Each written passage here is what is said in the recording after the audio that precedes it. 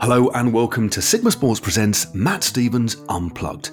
And my guest on the podcast this week is none other than Jack Haig. Now, what can I tell you about Jack? Well, he's an Australian pro riding with Team Bahrain Victorious, but he's currently injured. Now, he had a pretty bad break in his wrist in the Tour de France this year, and we talk all about the injury and how his sister-in-law ended up in the operating theatre. He's at a crucial moment in his recovery as he hopes to ride outdoors again very soon. And I was interested to know how it felt to watch the Vuelta on telly, considering this time last year, he was right at the sharp end of the race and stepped onto the GC podium for the first time ever at a Grand Tour. All that and loads more, including how many words he can spell using the letters of his hometown of Bendigo within 30 seconds. So grab a hammock, kick off your sandals, sip on an iced beverage and relax, because this is the Jack Haig. Haig? Haig! Okay, well, it's the Jack Haig episode. So grab a hammock, kick off your sandals, sip on an iced beverage and relax, because this is the Jack Haig episode. You know it's that time again. Matt Stevens Unplugged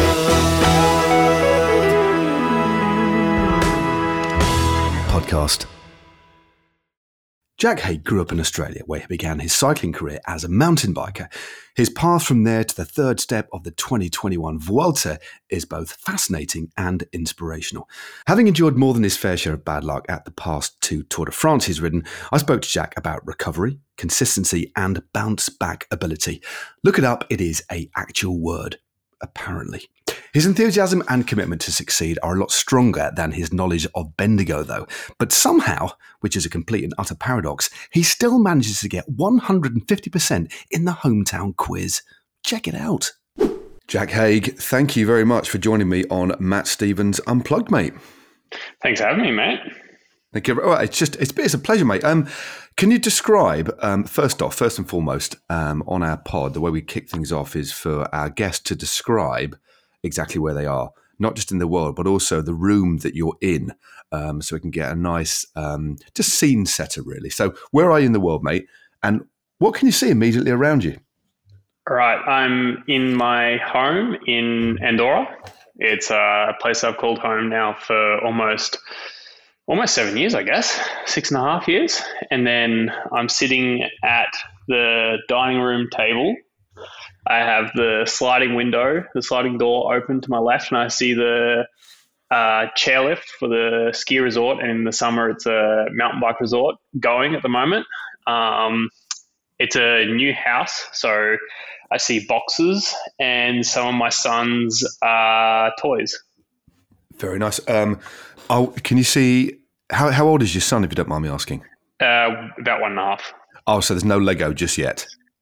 Oh, there's like the really big Legos, not like the little tiny Legos. He's got a tiny kitchen, play kitchen that he likes. Ah, right, because the big Lego is Duplo, isn't it? I have no idea, but it sounds about right. Yeah, sorry. Duplo is like the Lego with the slightly bigger, the little bigger dots. So it's easier for smaller hands to get a grip of. So that could be Duplo Lego. I've never heard an Australian called Legos.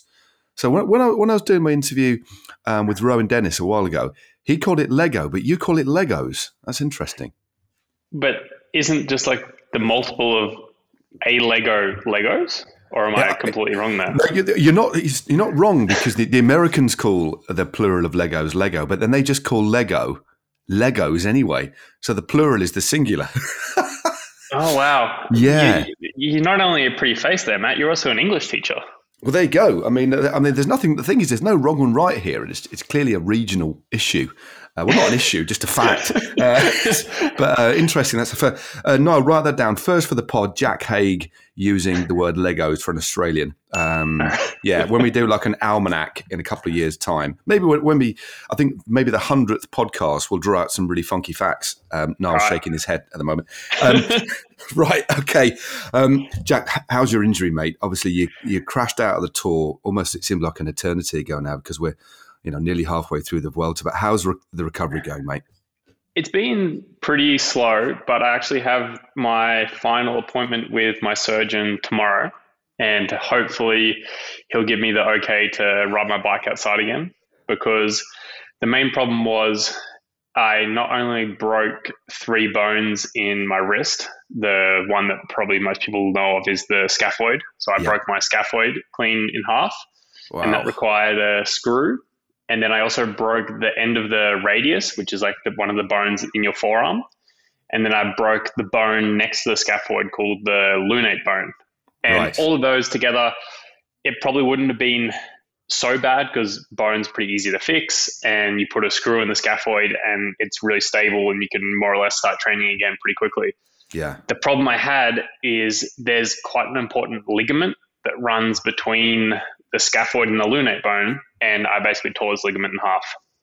Whoa, flip it. Well, that sounds like a super complicated set of breaks, mate. I mean, I'm so sorry. I honestly didn't realize that the extent of it. I knew it was a serious one, but so you still haven't been able to ride outside, so you're just home trainer all the time.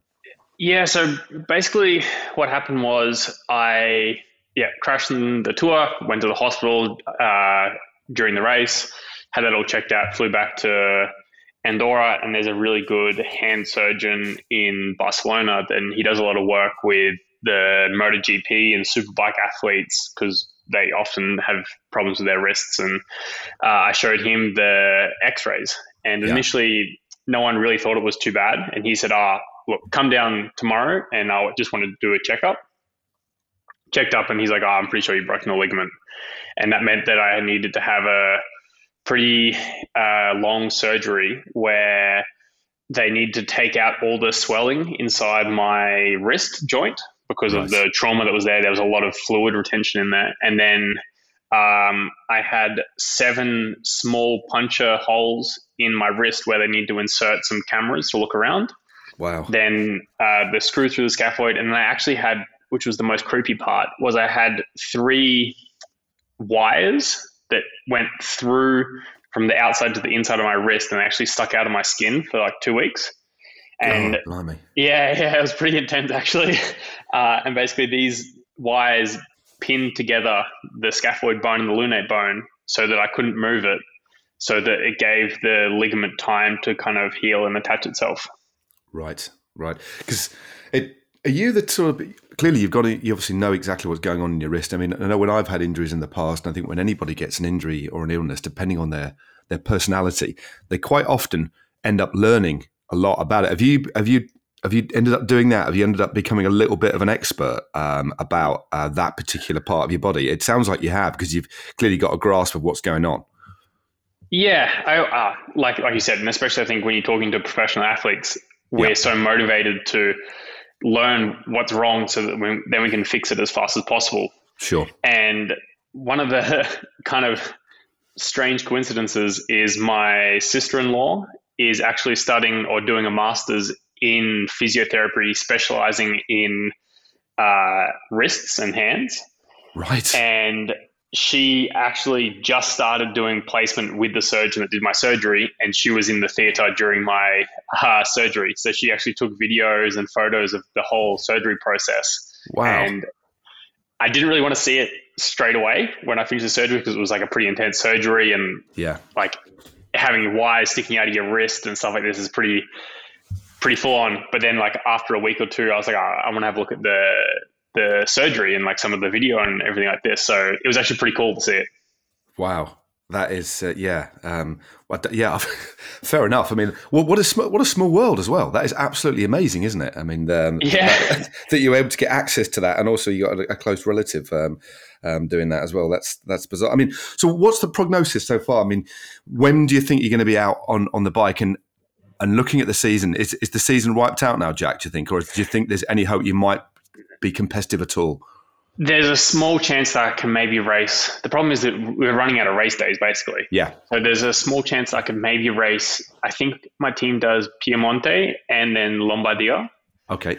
But the problem is, so hopefully tomorrow I have the appointment with the surgeon. He gives me the okay to ride the bike, and then I can probably ride the bike on the weekend. But the problem is that we don't know how the wrist will react to the vibration and potential bumps on the road outside. Yeah. And whether I'll get some swelling or whether I'll get some pain. So if everything went well, maybe those 2 one-day races at the end of the season. But then there's also the small risk that if I crash again, it's not 100% healed. And then I'd have to go back through this whole process again, basically. Yeah. So then it's trying to balance the risk of that with whatever the reward might be if I can race. Yeah. So it's a bit complicated. It's. I mean, that's one of the things, isn't it? When this injury has sounded particularly complicated. You want to clearly get back to racing, and you don't want to take any risk, but also you do want to start riding on the road and building up again. And I guess everybody in these sorts of situations, there are loads of cyclists. It's just the very nature of professional cycling.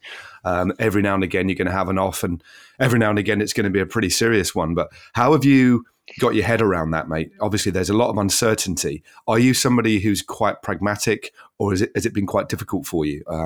Obviously, clearly, you want to race your bike. That's what you do for a living. But how have you coped with it so far? So, unfortunately, I went through this process last year. At the tour again, wasn't it? Yeah. Yeah. So last year I crashed stage 3 of the tour and I broke my collarbone. Yep. And basically, since I've known my wife, which is 6 years, since before last year when I crashed the tour, I don't think she'd ever seen me or need to change a dressing from a wound or something that I had from a crash in the 5 years before last year. And then I crashed last year, and the collarbone was also not a very simple collarbone fracture. I basically shattered my collarbone into a million pieces, and I actually have part of another person's bone in my collarbone to be able to put it back together, because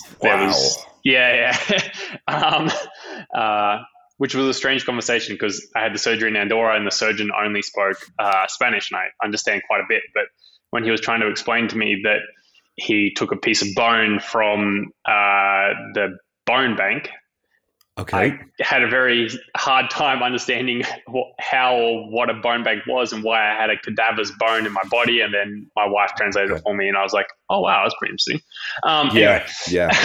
Okay. So I kind of went through all that process last year, and at the start, when I crashed initially, I thought, maybe we can do the same thing, recover quite fast, come back and try and do the welter.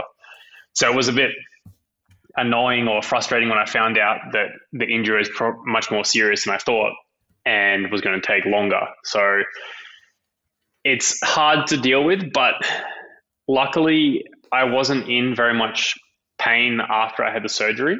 It was just that I couldn't really use my hand. Whereas last year with my collarbone, I had much more pain, but the recovery process was much faster. Right.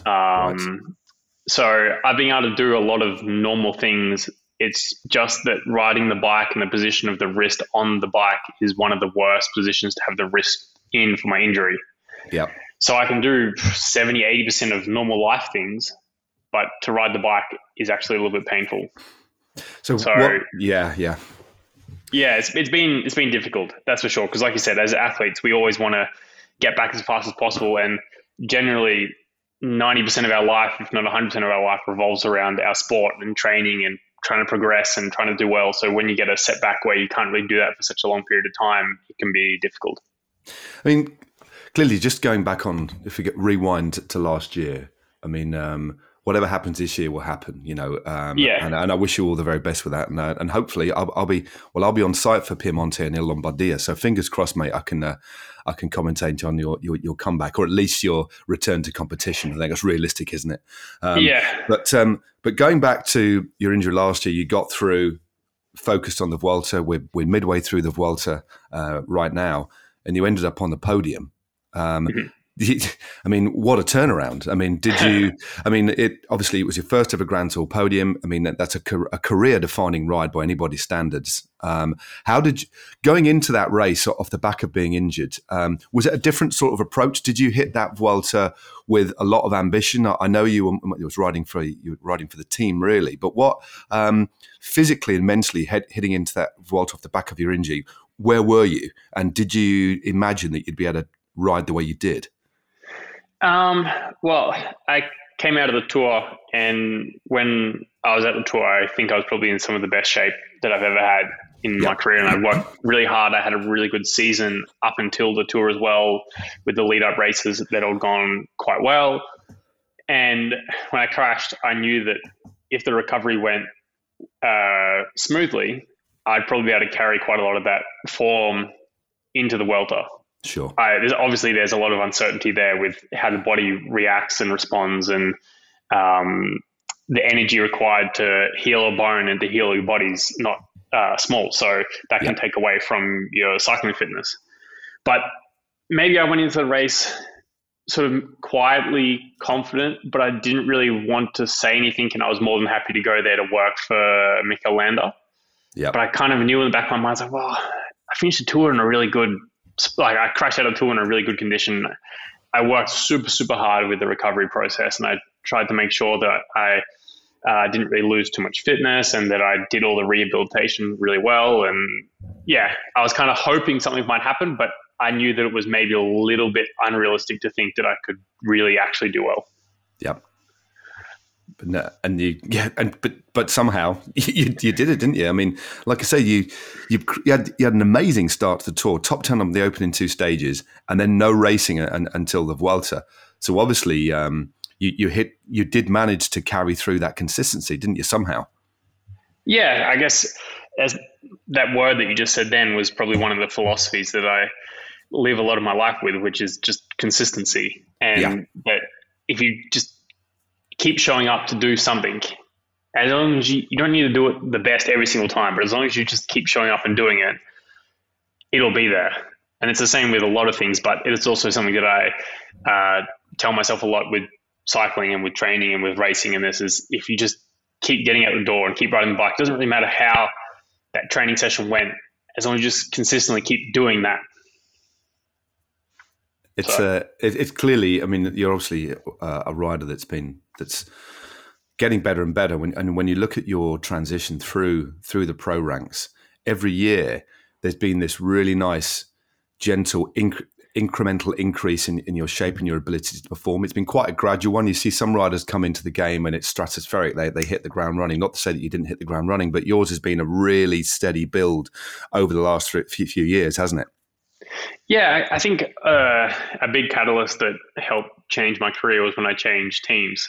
Yeah. And I think it's good during a cyclist career that you do change teams every now and then, maybe not too much, but just to get that change and to have a new environment and new people and new motivations. And that was something that I think helped me a lot take that progression in my cycling, just to get new opportunities, to have new faces around me, new ideas, and sort of to be able to recreate who I am with inside a team. Because when you maybe turn professional in a team, a lot of the people in that team might still see you as that neo-pro person that joined the team that was really green and didn't really know what they were doing. But if you change teams, you have a whole new opportunity to try and rebuild yourself into a different person or a different way that people look at you.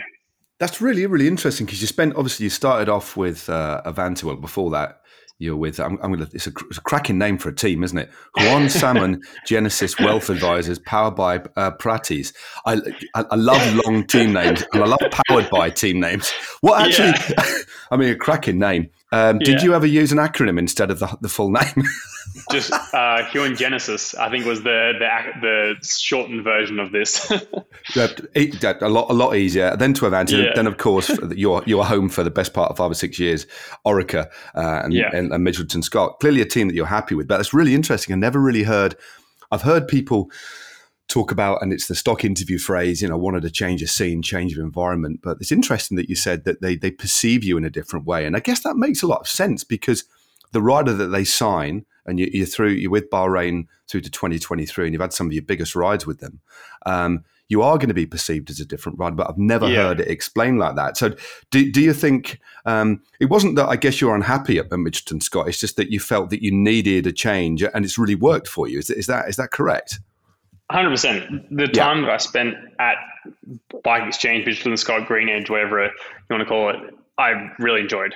And I think it was one of the best places that I could turn professional with, being an Australian team. It made it quite easy for me to transition into professional cycling. Then the team obviously went through a quite difficult period, like a lot of teams in the COVID time, when there was the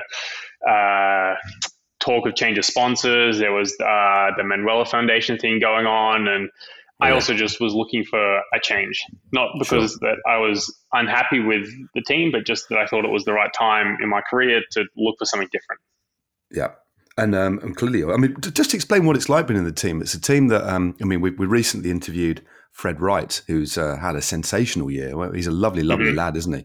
For Bahrain. Well, what's the vibe on the team like from within? I know that the team. Let's be really cards on the table. There's been a lot of problems over the last year or so, hasn't there? Which I know are being looked at, and that must be frustrating from one point of view. But clearly, from a racing perspective. You're very happy and have had your best results there. So what's the vibe on the team like, and what sets it apart for you?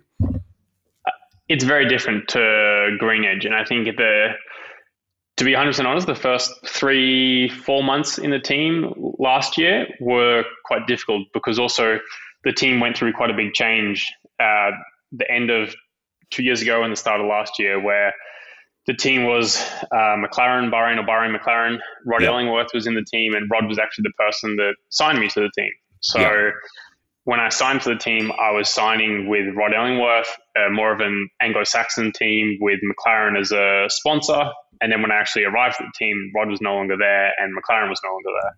Yeah. So it was quite a different team to what I signed for, which was frustrating at the beginning. Yeah. But I've really started to find my place in the team and actually enjoy it. It is a very different environment to Green Edge because that's very Australian. There was a lot of Australian staff, a lot of Spanish staff there as well, and Italian.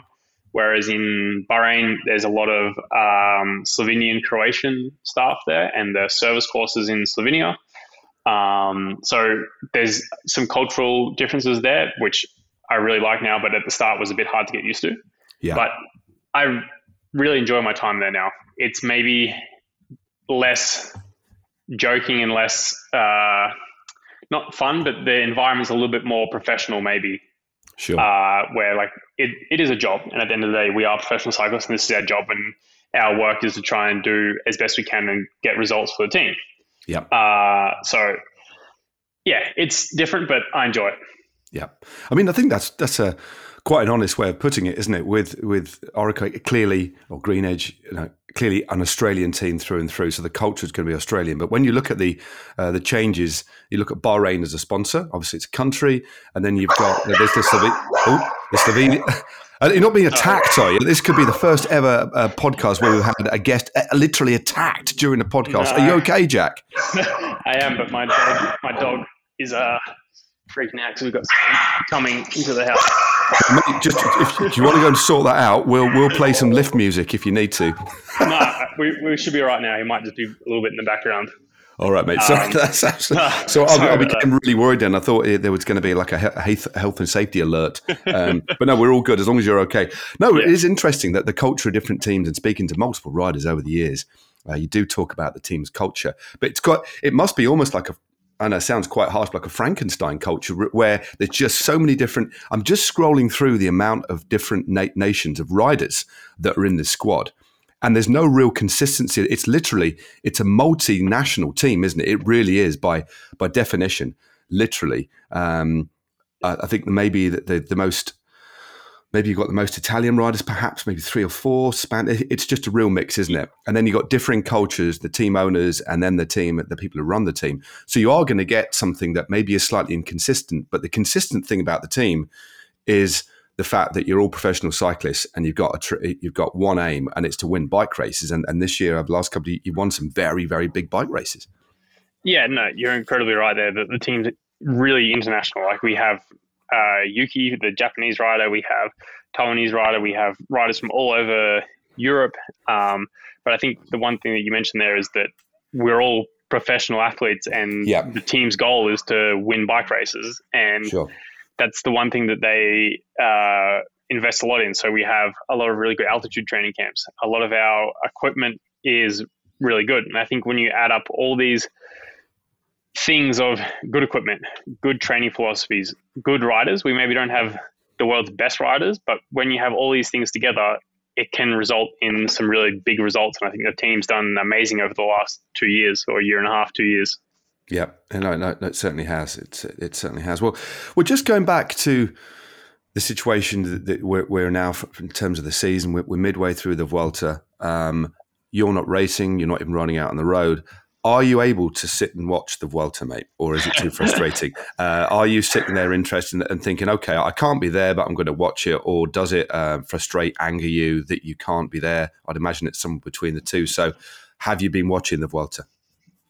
I've watched a little bit of it, but right. it has been a bit hard to see it on TV and to not even be able to be outside riding the bike, let alone racing it. Sure. So it's a difficult time because obviously, like we've mentioned before, that as athletes, we want to compete. It's what we live for. So to see the one race that I've done really well in and I was going to race again this year, and I can't even ride outside, it's pretty hard. Yeah. And just a quick before we move away from the Vuelta, what are your thoughts on an Aussie that's doing amazingly, Jay Vine, and some of the performances he's put out? Do you know Jay very well? Yeah, so I don't know him super well, but he lives in Andorra, not too far away from where I am. So I see him out training and say hello to him, and super nice guy. And I was really happy to see him get those 2 stage wins and the performances. He's always been super strong. He's done some of the fastest climbing times at some of the climbs in Girona, as well as some of the climbs in Andorra. So I think it was just a matter of time before he sort of put everything together in a race. And we see that now that he has the engine. He just needs to put it all together. And when he does, he can win some really big bike races.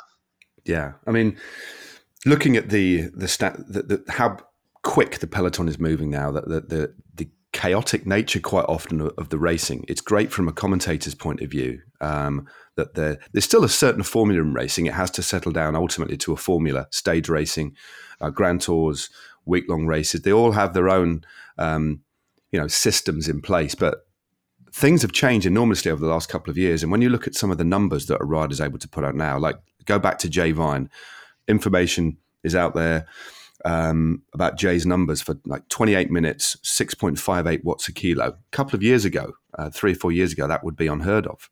I mean, it clearly with the advances of our understanding of human physiology, diet, etc., training, etc., and then the equipment. I mean, riders are going to be moving faster. The athletes are running quicker. They're throwing longer. What are your thoughts on that? You've been around in the pro peloton for a long time now. But the way things have moved on in the last couple of years is there seems to be almost like if you look at it as a graph in terms of riders going quicker, faster, whatever. Last couple of years, the graph seems the line on the graph seems to be heading skywards really, really quickly. There seems to be a massive acceleration in terms of performances. Why do you think that's happening? Well, I think we maybe saw it start to come about at the start of Team Sky.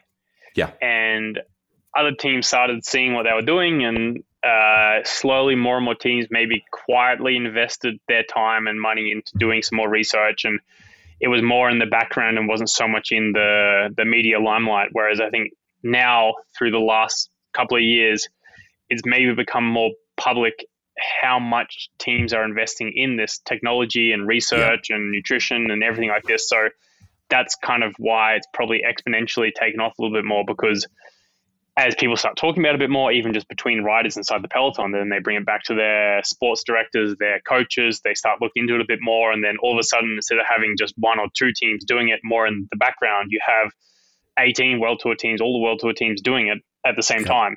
And then when you have all these time and people and resources looking into sports science and everything, it obviously grows at a rapid pace. And there's obviously also competition there to who can find out the new innovation first, because then you have a sporting advantage.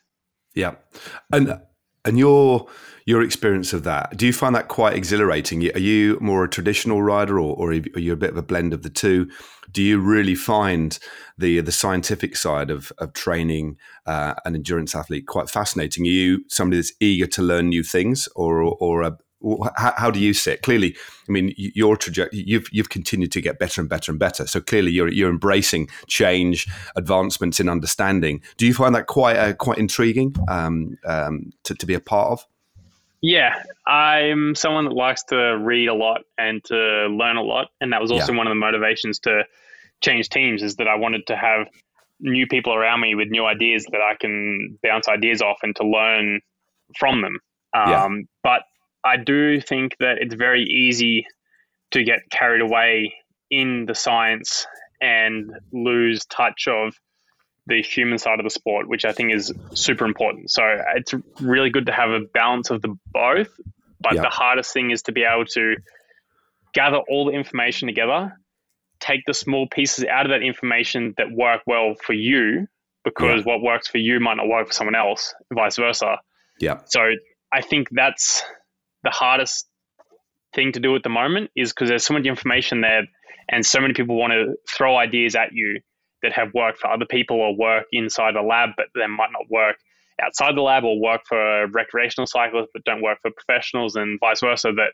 That's the thing at the moment that is the hardest thing to manage, is to what to focus your time on, what not to focus your time on. And I think a lot of the times people are looking for that 1% or that 0.5% when they're missing out on the 90% thing. Yeah. Where, I think there's still a lot more performance improvement to be made from doing the basic things well, rather than looking for those small, minute things that might give you that 0.5%. Yeah, that's a really interesting point of view, and I think a lot of conversations go back to when riders, athletes in any sport, I guess, start to struggle mentally.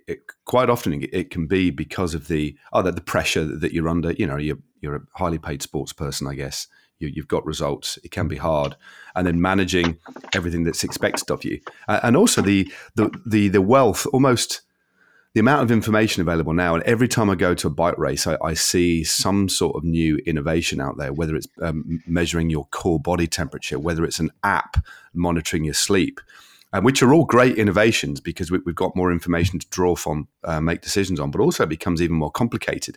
And I also think that the human brain, although enormously capable, we all have our own limits. And quite often, I guess the best way to reset is to step back and just look at the things that fundamentally enable you to operate effectively as an elite athlete, and it's being happy.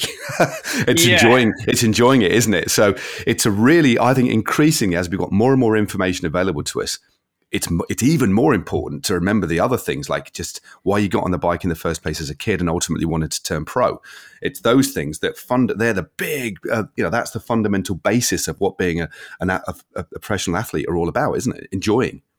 Yeah, and I think, we have so many apps and gadgets and things that can measure certain things in our body. For example, like you said, there's the things that can measure your heart rate and your HRV and all this kind of stuff when you're asleep. But I think at the moment, we're going through an accumulation phase of getting data from these technological apps and devices, and no one really knows yet what to do with that.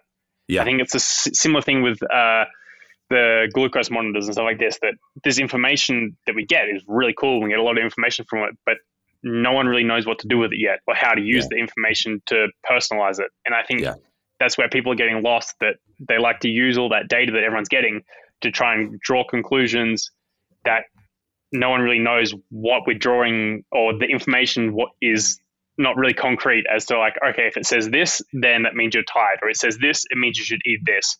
Yeah. There's no answer to that yet, but people are trying to draw those conclusions without listening to their body. Yeah. No, it's almost, you want something external to give you the answers, and ultimately it's going to be internal. Like I say, it's a really interesting way of putting it. But just to go back to just to talk about this generation that we're in, this the current professional cycling landscape,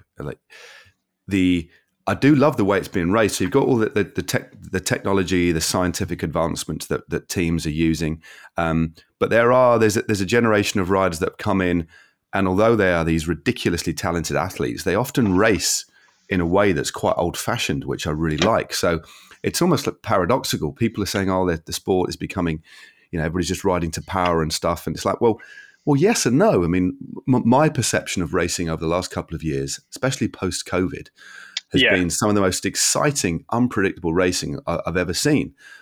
What's your take on that? I think maybe the COVID period changed a little bit because when we were allowed to race our bikes again, no one really knew how long we would be able to race our bikes again. And it's also, again, it keeps coming back to that thing that it's what we do as athletes and professional cyclists is we race. All of us enjoy racing. Yeah. And I think when we got that opportunity to race again, everyone's sort of like, right, let's go. Like we're racing, let's just go. all in. Yeah. It's just like almost risk averse racing. Just let's get it. Let's just get, yeah. And I think that maybe changed a little bit of the mentality, and also maybe there was less security within what we did as a profession because everyone saw it taken away from us basically in a blink of an eye when COVID happened, and everyone was worried that it might happen again. I think everyone realized how much they missed that competition and just trying to be the best. Yeah. So I think that's maybe influenced the racing a little bit, and that's just carried on through the year now. Yeah, it's certainly been fascinating to watch over the last couple of years. And what you've said there is pretty much what most riders have said. It's like, there was this almost when's the racing could stop any time, so we're just going to get stuck in. There's no like, I'm just going to train in this race. Everybody was racing every race. Not that many riders train in races anymore anyway. That was the thing that was part of my era, really. We're going to change tact now, Jack, if you don't mind. We're roughly halfway through the pod. Now, at this point, we're going to have a quiz. Okay. Now, you were born in Southport, weren't you? You then moved to Beachmont, and then from the age of 12, roughly, you lived in Bendigo. So it's time, Jack, for the Bendigo quiz. Oh, here we go. Yo, what's up? You all ready? Let's do it. Turn off your phone. That's right. Get your thinking cap on. Yeah. It's time. What time? Time for the Bendigo quiz. Great jingle there from Niall. Hope you enjoyed that one, mate. Don't think we've ever had a Bendigo on 80 podcasts we've had so far. So what do you think your Bendigo knowledge is like, Jack? Probably not that good, to be honest. We did move there when I was changing from sort of primary school to high school. But to be honest, I didn't enjoy my time there too much, and I spent a lot of my time actually traveling from Bendigo down to the beach to go surfing. So we'll see how I go. We'll see how we go. Well, I'll be honest with you. Two of the questions are very loosely Bendigo based. And one of the questions is the first time ever on the podcast. I'm not going to get you too excited or too nervous, but the first time ever on the podcast, question 4 is in itself a brand new feature of the podcast. Whether we keep it or not remains to be seen. That'll be up to Niall, our producer, to decide. But anyway, let's kick things off with, as we normally do, with question number 1. Okay, here we go. Jack, on display in Bendigo at the Golden Dragon Museum is the world's longest Chinese imperial dragon. Did you know that? Yeah, because there's a massive Chinese community there, and every single year there's a big festival. Indeed. Well, it's a Chinese dragon. Yeah, it's one of those like a paper. It's like made out of like crepe paper, isn't it? And people get in it and they wiggle around and stuff. And it's got a very ornate head, hasn't it? So people. I've actually participated in one of these. Whoa! Hold on a minute. We're going to have to pause the quiz. So you were inside an imperial dragon. Not inside the Imperial Dragon, but part of the parade where the Imperial Dragons paraded around Bendigo. Well, you said you didn't have great memories of Bendigo. That sounds like it would have been a great memory, mate. So it was pretty good, actually, yeah. So briefly, tell us that story, then we'll commence with the quiz. Yeah, so basically, I forget, it must be for Chinese New Year, or it's a festival related around a Chinese date, and every single year it happens, and there's a big parade of these paper dragons, as well as many other things that happen in Bendigo, and they parade around the streets and everyone comes out to watch, and they normally get kids involved from either local schools or local different sporting groups to participate, and I participated in one of them. Nice one. What was your role? What did you do? We were just basically walking around in costumes along the parade. Are there photographs of this costume? I don't think so. I think you're out of luck there. I don't know, we might have to do some digging. Niall's already on the internet digging, having a bit of a dig. No, that's very cool, mate. So hopefully, back to the question itself, you'll have a good knowledge of this. Okay, so the world's longest imperial dragon is on permanent display there. I think it's been retired now, but it's still on there. It's been there since 2019. My question to you, though, Jack, is how long is the dragon? It's a multiple choice question, so don't stress too much. How long is the longest Chinese imperial dragon, which is in the museum at Bendigo? Is it A, 80 metres, B, 90 metres, C, 100 metres, or D, 110 metres long? The bottom line is here, it's a flipping long dragon. That is a long dragon. I always refer to like a 100-metre running track. I'm thinking now, 110 meters is a really long dragon. It's a lot of people fit inside. Yeah. I'm going to go with A, I think. 80 meters. Is that your final answer, Jack? It is. Lock it in, mate. Okay, it's locked in. The correct answer is indeed. Oh, no, it's not indeed. Sorry, it's not indeed. It's wrong. It's 100 meters. It is a 100-meter long dragon. I mean, that is long. So you were 20 meters out, mate. So I tell you what, for a bonus point, you can redeem yourself. I do have redeem options in this quiz. Yeah. Do you know the name of the dragon? Oh, come on. Clearly not. Okay, so that was a really hard question. The name of the dragon is Sun Lung. So Sunloong. So Sun Lung. So sorry about that. So don't worry, we've still got 3 more questions to go. So question number 2. Bendigo wasn't called Bendigo until 1891. But what was the city's previous name between the dates 1853 and 1891? And again, multiple choice here. So the name that Bendigo had before it was called Bendigo until 1891. Was it A, Calder, B, Kennington, C, Sandhurst, D, Eaglehawk? Wow. Yeah. All those names are suburbs of Bendigo now, but I have no idea what it was called before whatever the date was. I'm just going to go with B. You're going to be Kennington. Yeah. Oh, okay. It's incorrect. It was Sandhurst. Sorry, mate. Oh, yeah? Oh, no, yeah. Sandhurst. It was called between 1853 and 1891, just at the time of the gold rush, actually. Yeah. It was called Sandhurst. And then from 1891, it was called Bendigo, mate. So, yeah. I'm going to toss up your score, mate, so far. 0, unfortunately, mate. But that was a bit cruel. That was cruel. Yeah. I apologise, mate. Okay. Right. Okay. Question number 3. Now we're moving away from Bendigo, Australia, and heading towards the UK, but keeping it Bendigo themed. Right. Through my research that I did this morning, I got up early, especially jet lagged. Did some research. Yeah. Right. There is one UK restaurant with the name Bendigo in it, and it happens to be in Nottingham, just up the road. So I could go there today and visit it and give you a review if you wanted. I won't do that, but I've got other things to do. But what is the full name of the only UK restaurant with the name Bendigo in it? And this is going to be guest-based, of course, but it's a bit of fun. Okay, so is it A, Bendigo A Go-Go, B, Bendigo Lounge, C, Bendigo Bar and Grill, or D, Bendigo Jazz and Cocktails? Now, what I'm going to do here, I'm going to, very much like on Who Wants to Be a Millionaire, I'm going to allow you to eliminate a 50-50. If you want to choose 50-50, I can take 2 answers away to leave you with like a 50% chance.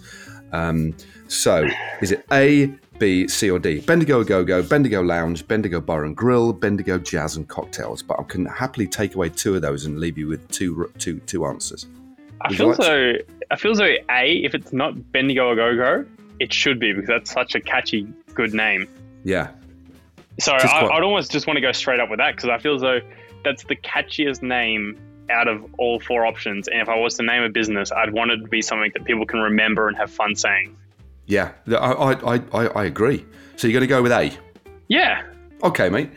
It's incorrect. It's B, the Bendigo Lounge. I invented Bendigo a Go-Go, but I think maybe we should go into business together in the future, mate, when we've retired from this malarkey and open a bar in Bendigo called Bendigo a Go-Go, because it's quite a good name, isn't it? Let's be honest.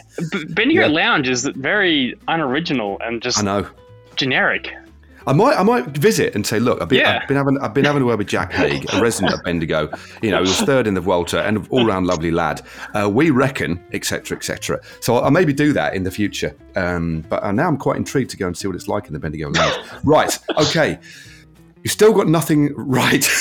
Yep, thanks. Yep. So now Niall is going to have to step in here. Niall, can we have you on the pod briefly, mate? Yeah, can you hear the cherry picker outside? No, I can't. Have you got Grand. Right, let's keep going. Okay, so we've got a new feature, Niall. It's basically, listening to this one, I haven't actually told Niall about this. You're going to have 30 seconds to do this. Do you have a piece of paper and a pen nearby? No, but I can get one if it's essential. If you get one, and what we'll do, we'll insert some lift music now. Right. And in the interim, I'll ask Niall. Niall, could you do us a 30-second countdown? I can put one in post. Yes, if you could do that, we can lay it over the top. And what I'll do, I'll have a stopwatch, and I'll basically play that in the background and do like a 15-second. You've got 5 seconds to go, kind of like. That's nice and easy. Let's do. All that. right, I've got a napkin and a permanent marker. Is that going to work? Wow. Yeah, I mean, that should be fine. I should have told you earlier to get a pen, but no, I'm sure it'll be fine.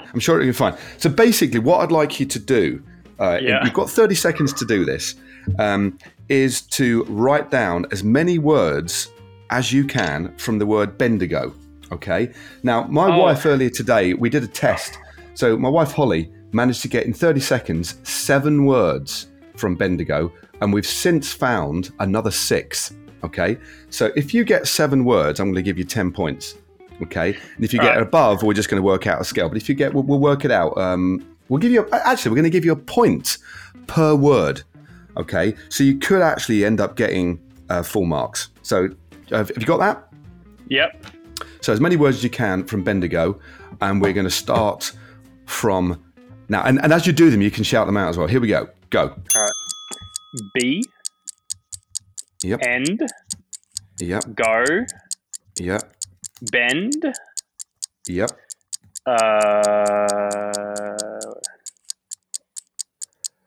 15 seconds, mate. Wow. Dog. Yep.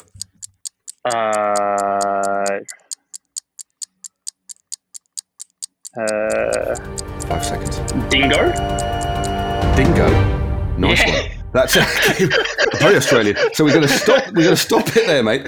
So we got 6. So can you just tell me number 4? I heard it, but I couldn't quite write it down. So you've got B, end, go, dog, and dingo. That's an absolute cracker. And bend. B-N-D. So that's 1, 2, 3, 4, 5. That's 6, right, mate? So Holly got 7. You've got 6. That's 6 points in the bag. Well done, squires. Have a round of applause. I'm curious now. What did I miss? So, I mean, there might be more. We've got, so Holly got B, the same as you. Bend, same as you. Go, which she got din, dine, end. You got dingo, which we didn't get. She also got node, gone, bone, done, dong, and binge. So she's good with words. Oh, wow. And that took her just another 15, 20 seconds. So it's one of her specialities. But 6 points means that you've got a total, you've got 150% out of 100%. Well done, Jack Haig. Oh, well done, mate. I hope we didn't mind a little bit of a brain teaser. So it's not. That's a good section. I don't mind that one, actually. Yeah, we might use that again. We shall see. We might have it as a completely separate feature, mate. But okay, let's go back in time, Jack. I mean, we talked about the present day, what you've been up to, how you're recovering. But what are your earliest memories of actually riding a bike, and how ultimately did you get into this malarkey? So we always had bikes in the family, but it was more of just a way of transport than a sporting thing. So like my mum always had a bike that she would ride to and from the supermarket, or we'd use it to go to and from school, but it was never really seen as a sporting thing. So I always had a bike, and I grew up riding a bike. So my earliest memory is probably riding like a 12-inch or 14-inch little BMX bike around. Then the sporting side of cycling sort of came in when we actually moved to Bendigo, because we moved to a new town, and my parents were looking for things for me and my sister to do to get more integrated into the community. And there was a mountain bike club in Bendigo. Okay. So maybe around age 14, I went to one of the events that the mountain bike club did, and I did a mountain bike race. So that was the first sort of go in competition. But I never really took it that seriously, but I always used a bike. So I always rode to school with my bike. I rode to football practice with my bike. I rode to cricket practice with my bike, to friends' houses, etc. So, and I also rode BMX bikes at like skate park and stuff like this with friends when I was at school. So sure. I was always interested, but not really interested in road cycling or even mountain biking when I was super young. And then I slowly got into more mountain bike racing as I got a little bit older. So maybe around 16, 17, we started traveling a little bit to do some smaller mountain bike races. One is just a thing to do on the weekend as a family. Sure.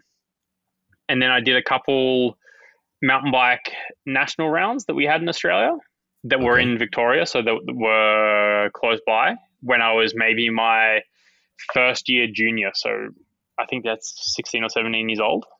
Yeah. But again, never really took it very seriously. I was actually more interested in surfing. I loved surfing when I was a kid, and I'd spend all my summer and stuff surfing.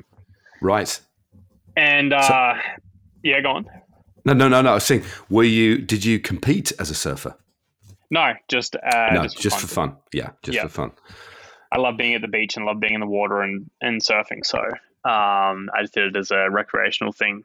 And then when I was in my second year junior, we did, again, a couple of small national rounds, but again, not very serious. But the Mountain Bike Australia, they were selecting a long list of athletes that could go potentially to World Championships at the end of that year. And I think they selected either 10 or 11 athletes. And I was the last one selected. Wow. And so this happened maybe around February in Australia, so the end of the summer. So we had the mountain bike rounds were during December and January, February. And then at the end of that, I got the phone call and said, oh, look, you're going to be selected for this long list if you want to be part of it. And the first thing that we did was we did a 2-week trip during the Easter school holidays to New Zealand. Oh, right. As a group. So we went to New Zealand for roughly 2 weeks. We went there with road bikes and mountain bikes. We actually stayed in Rotorua, which is a really famous town in the North Island of New Zealand for mountain biking. And we basically spent 2 weeks just riding mountain bikes around, and we did a 3 or 4 day stage road race there. Yeah. And I remember coming home from this thinking like, oh, that was pretty cool. Like I got to go hang out with some new friends, and we just rode bikes basically for 2 weeks, and it was pretty sweet. Yeah. And then I rode my bike to school for the first time after this trip. And I remember riding to school and being like, wow, this is easier than it was before. And it was basically because I'd been training for 2 weeks. I never rode my bike more than like riding to and from school, or I never did. So I remember riding to school and I was like, this is always way easier now. That's so cool. I've never heard anybody say, that they realised the first time they realised that the effect of training was just riding to school. That's really, really cool. And yeah, basically I think that must have been, I was halfway through my last year of school, and we came back from this trip, and then I said, oh, it was pretty cool. And I ended up getting a coach, and I thought, right, I'm going to try and put everything into this and try and make it to World Championships at the end of the year. So started training throughout the year, and I went from being one of the last people selected for this 10 or 11 man long list, and to being one of the people that was selected of I think maybe 4 or 5 of us went to Europe in around September to do World Championships. And we did some racing in Switzerland. We did like a national Swiss mountain bike around. We did the Val di Sole World Cup, which is actually going to happen this weekend, I think. Will be the last round of this year's World Cup series. Yeah. And then we did World Championships. And I did that trip and I came back and I was like, oh, that was pretty fun, actually. Like, I got to go to Europe. Like, my dad had never really traveled outside of Australia, let alone to Europe. And I got to go to Europe. This thing, I was like, oh, that's pretty cool. And I never really enjoyed school. So I finished my year of school and applied for university. But I said to myself, like, I don't really know what I want to do at university. So I'll give myself until age 23. And at that point, you're eligible to go back to university in Australia as what they class as a mature age student. So they take into account more of what you did in that time away rather than just the score that you got at the end of your high school to get into a university degree. Okay. So I said to myself, like, I don't know what I'll do. Maybe I'll be a professional cyclist. Maybe I'll figure something else out in life. But until I'm 23, I'll decide whether I go back to university or not. Right. And then I worked the summer, so the end of my high school year, to save up some money, and I traveled to America on my own, basically, and I went backpacking around America with my mountain bike, racing some US national mountain bike rounds before traveling to Europe and doing world championships again. That's very cool. So you were like that's really cool, having the not so much the presence of mind, but the kind of spirit and the sense of adventure to go and do that. That's very cool. That must have had a fundamental effect on you doing something like that. Yeah. The 4 months I spent in America. So I was 18 at the time. I basically left Australia with a backpack and a bike box, flew to Salt Lake City. Yeah. And I only had accommodation for the first week and a half with friends of friends that I'd never met before in my entire life. Right. And then from then on, I basically backpacked and sort of hitchhiked my way around America, trying to race these mountain bike rounds. Wow, you're like not be funny. You're like one of the original adventurers. That sounds amazing. It was an experience. There was a very pivotal point in that trip where I was spending basically 3 and a bit weeks living in Vancouver, and basically it was a friend from Australia. He was living in Vancouver, but he wasn't in his apartment, so I moved there. No idea really where I was, how I was going to live for the next 3 weeks. And within the first sort of week of living there, and that was before sort of smartphones and data roaming and stuff like this, I was out riding my mountain bike, and I sort of said, I'll do an hour and a half in this direction, turn around, and an hour and a half home again to make the 3 hours. Yeah. And basically at the furthest point from home, I got hit by a car and broke my wheel on my bike, but I had no idea where I lived. So, oh my God! When I tried to explain to the driver how to get to my place, I had no idea how to explain to get there. And basically, he took me to a bus station, gave me like $50, and said, I don't know what to do.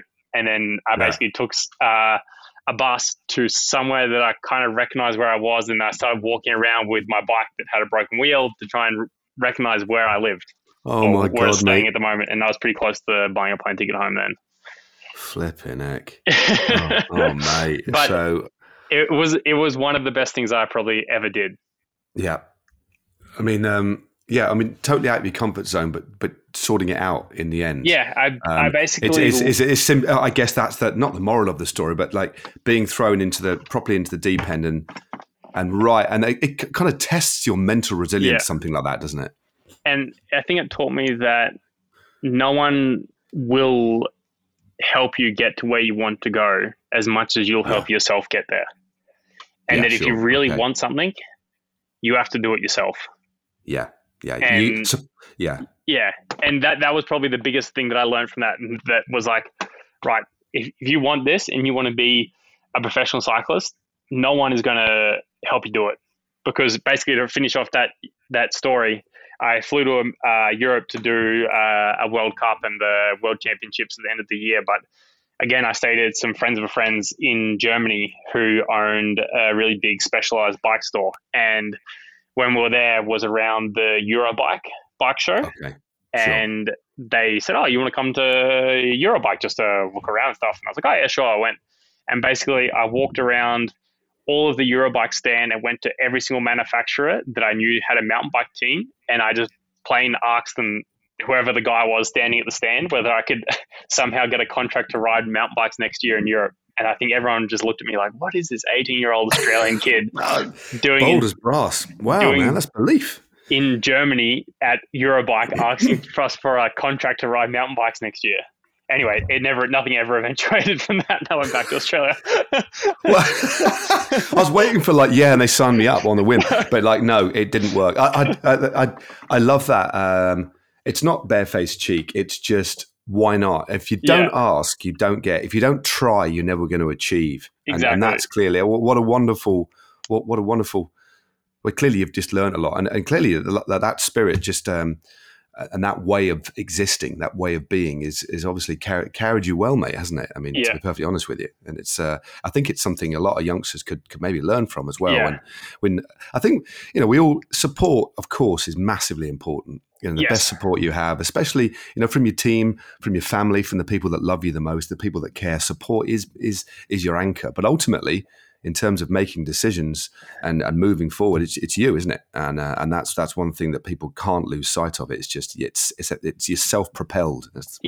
I think that it only works with certain personalities to go the way that I went, because I think if everyone had to go through the same thing, you would end up with less people where they are now. And I think the support system that's there helps more people achieve what they want to achieve. But I think the way that I got here helped build me as a person, and my personality, my resilience, was shaped through that process. Okay. Well, Jack, we're coming to it's been, what a nice way actually to wrap up the podcast. I'm surprised actually that our random question generator hasn't kicked off. I don't know if I've plugged it in. Normally I plug it in and I've forgotten. But what I do have written down is a couple of very quick fire questions to wrap this one up, if you don't mind. One's out of morbid fascination, and it's this one. Have you ever had in your life a really scary incident or situation with a reptile or an arachnid in Australia? No, not really, actually. I think because where I grew up in Bendigo, in Beachmont before we moved to Bendigo, was kind of in a really big national park. So and my dad was a national park ranger. So we kind of grew up around sort of snakes and reptiles and this kind of stuff. So we got very comfortable being around them. So I never really had too much of a scary experience. But to go back to my trip to America, I did see a massive brown bear on the side of the road when I was riding down a hill. And that was one of the coolest, but probably more scary things I've seen on the bike. Flipping. What did you get eye contact? Did you just, how far away did you get to it? So he or she was maybe 1.5 meters, 2 meters off the road as I was descending quite fast down the road, and I saw it, and then I stopped maybe 200 meters past him and turned around and just sort of watched him, and he just crossed the road and went up into the forest. And it was a pretty cool experience to see such a big, powerful animal in real life, just in its habitat. Yeah, I mean, lucky you weren't climbing the hill. Yeah, exactly. I thought the same thing. Flipping heck, mate. Maybe that's one of those. That could have been a pivotal moment in your life as well. Actually, just your direction of travel on that particular day. And another quick one.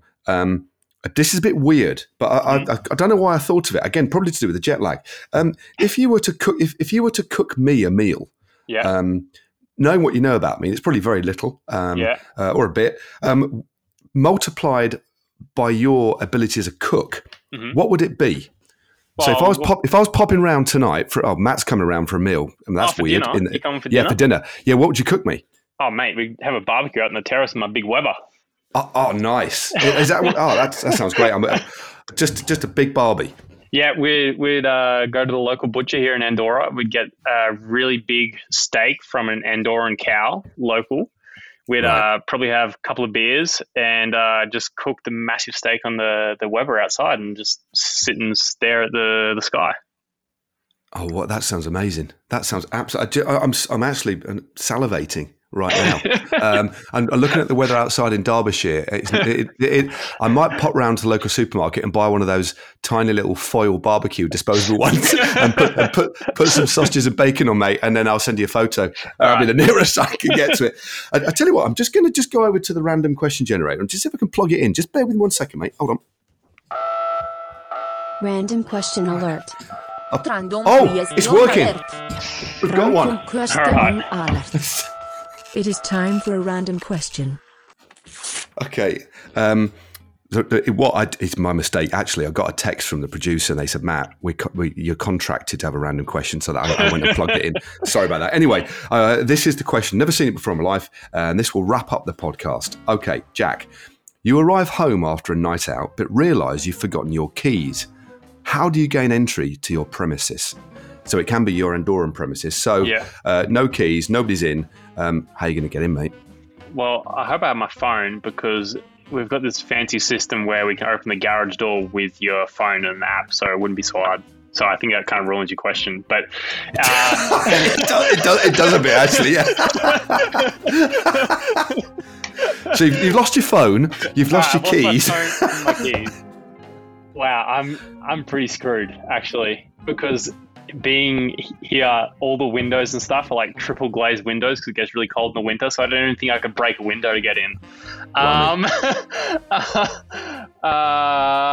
think I'd be pretty screwed, mate, to be honest. Yeah. I think triple glazing you are. I mean, you'd have to be exceptionally violent to a window, wouldn't you? You'd need to get a massive rock or something to go through it, because it's not like a single plain glass of window. You just like poke your finger through it. Yeah. Oh, mate. So basically, the answer to that question, you'll have to go and stay at somebody else's house. I think. Yep. Or sleep rough till somebody came home. Oh, mate. So not the greatest ever answer, but again, a testament perhaps to the security of your new gaff, mate, or the place of your house, which is a nice way to win it. If I just said, the back door's always open, I'd just climb the fence and go through my back door, because then everyone would know that it's open. Yeah, that we might get some ne'er-do-wells popping around. So let's not end on a bad note. And your place is pretty secure, which is great. Anyway, Jack, it's been an absolute pleasure, mate. This hour or so has whizzed by. It's been a pleasure talking to you. We could have talked easily for another hour or so, mate. But I think first and foremost, thanks for coming on the pod. Secondly, can't wait to see you back in the peloton, mate, because I know you'll be back better than ever. But I think it's just about making sure everything's right for you, mate. But take care of yourself, and thank you very much indeed, mate. Thanks again for having me, and I hope everyone enjoyed our conversation.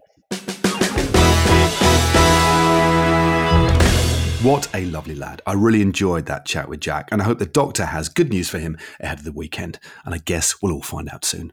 Fingers crossed for you, mate. Thanks as ever to Perry ap Gwynedd for the podcast theme tune, and thanks to you for listening. Don't forget to like, follow, and rate the pod, and maybe give it a little review if you feel like it. And why not recommend it to a hitchhiking mountain biker with a bent front wheel wandering the streets of Vancouver in search of his temporary residence? Now, if you want to get in touch with the podcast, please do. Our email address is podcast@sigmasports.com. Or you can leave a message or a voice note on our WhatsApp burner phone number, which is +44 777 832 3268. And finally, a massive thanks again to Jack for joining us on the podcast today. Cheers all, stay safe, and goodbye.